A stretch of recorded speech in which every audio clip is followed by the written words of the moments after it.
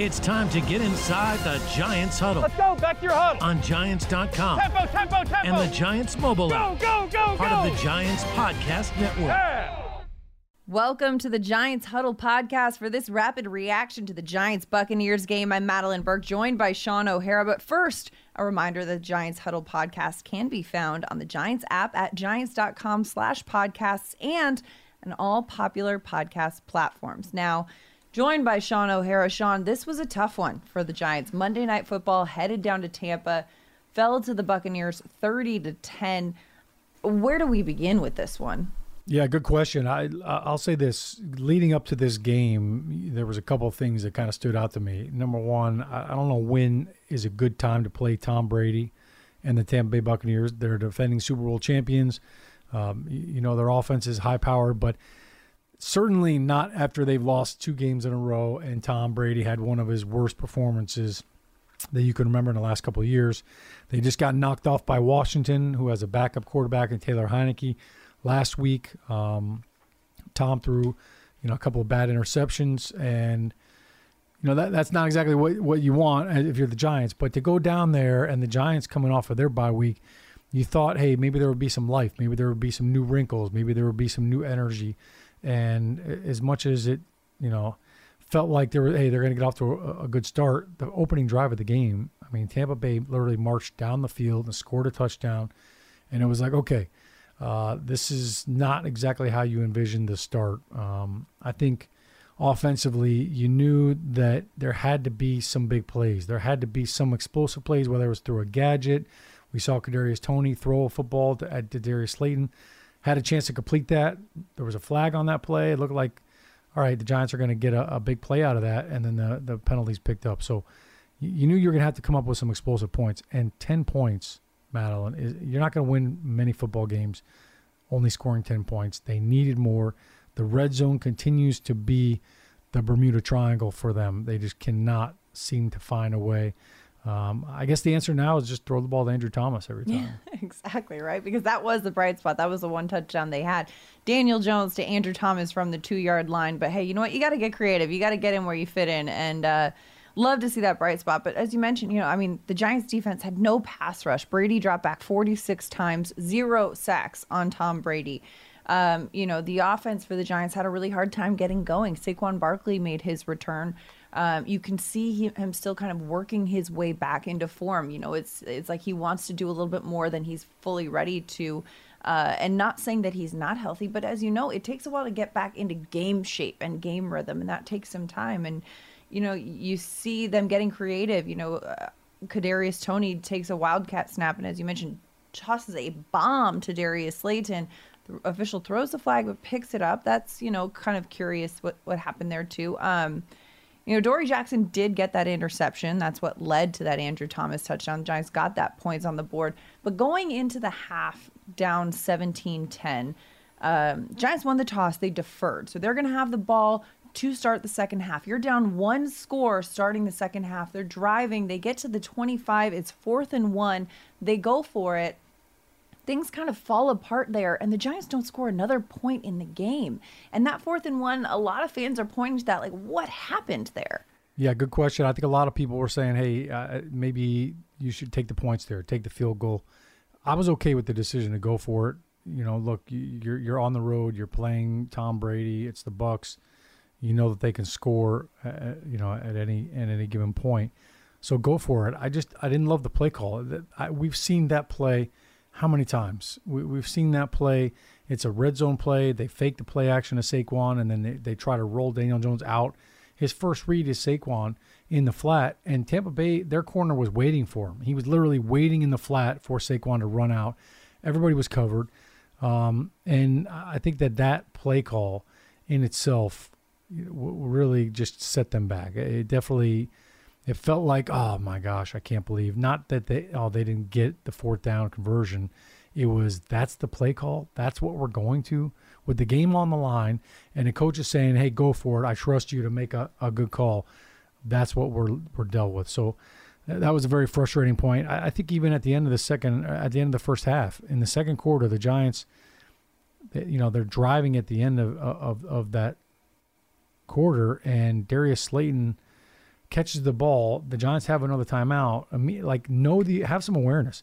You catch that ball, you immediately go down and call timeout, and now you have a shot to maybe either throw a Hail Mary or maybe attempt a long field goal. I can't remember what yard line they were on right there, but he doesn't go down right away, tries to run, and he fumbles the ball.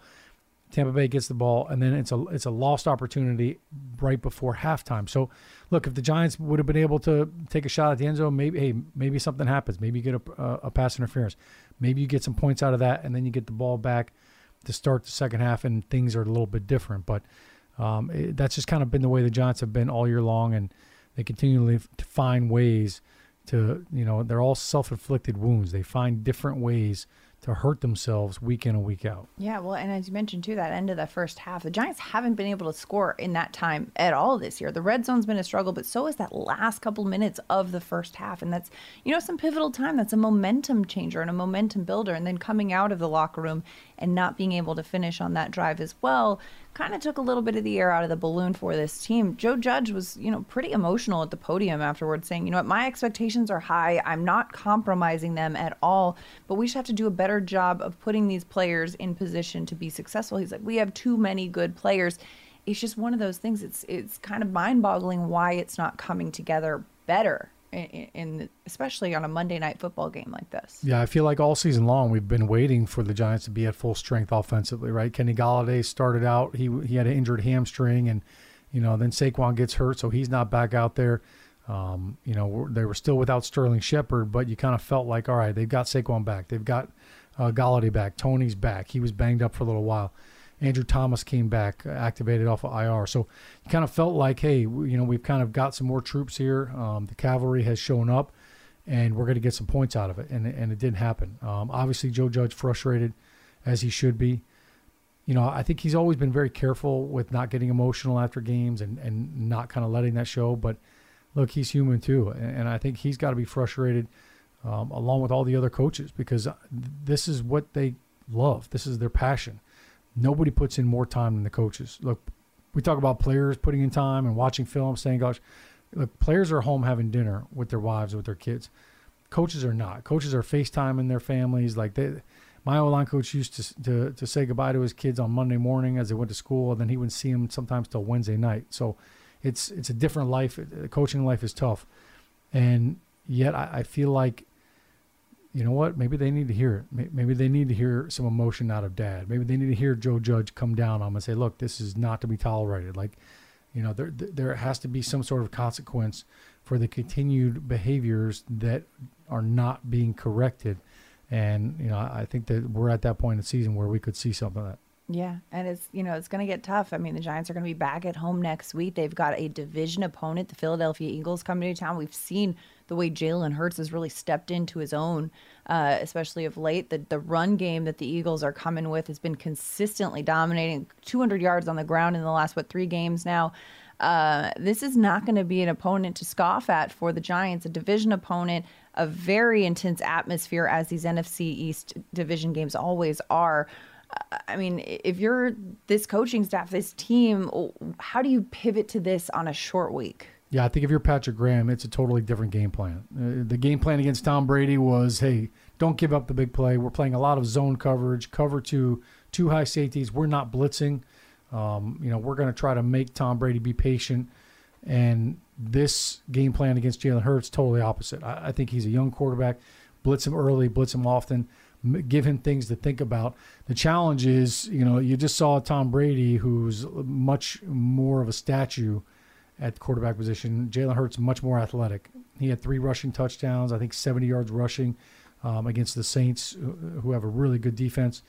But yet Tom Brady scrambled for 11 yards against the Giants. So if Tom Brady can run for 11 yards, look out Jalen Hurts. I think him combined with Miles Sanders coming back, they've really done a great job up front. The Eagles' offensive line has been very physical. Jordan Mailata at left tackle, Lane Johnson at right tackle, Kelsey in at center. They've been hurting a lot of defenses by running the football. So this will be a different game plan. Obviously, the Giants missed Logan Ryan. It was clear not having him there against Tampa Bay definitely changed some of the things they were able to do. I think Julian Love had some big plays. He had a couple pass breakups, but they also kind of took advantage of him with Rob Gronkowski. So look, I would look at Dallas Goedert, who just signed a new deal for the Eagles. He's kind of their number one target right now in the passing game. That's got to be the one of the focuses for the Giants defense. Yeah, and Logan Ryan, of course, on COVID protocol after being exposed and testing positive. He's, asymptomatic. He was home tweeting this game, staying very locked in, and it remains to be seen if he will be available for Sunday's game against the Eagles.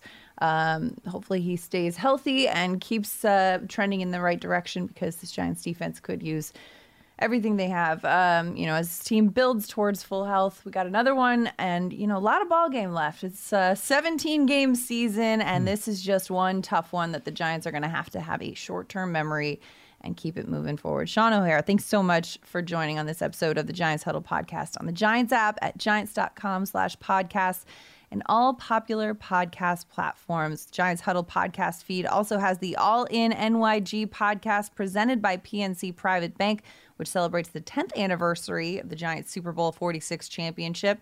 For more reaction to the game, tune in to Big Blue Kickoff Live on the Giants app every weekday at 12:30, or find archived episodes on the Big Blue Kickoff podcast feed. For Shaun O'Hara, I'm Madeline Burke, and we will see you next time on the Giants Huddle podcast.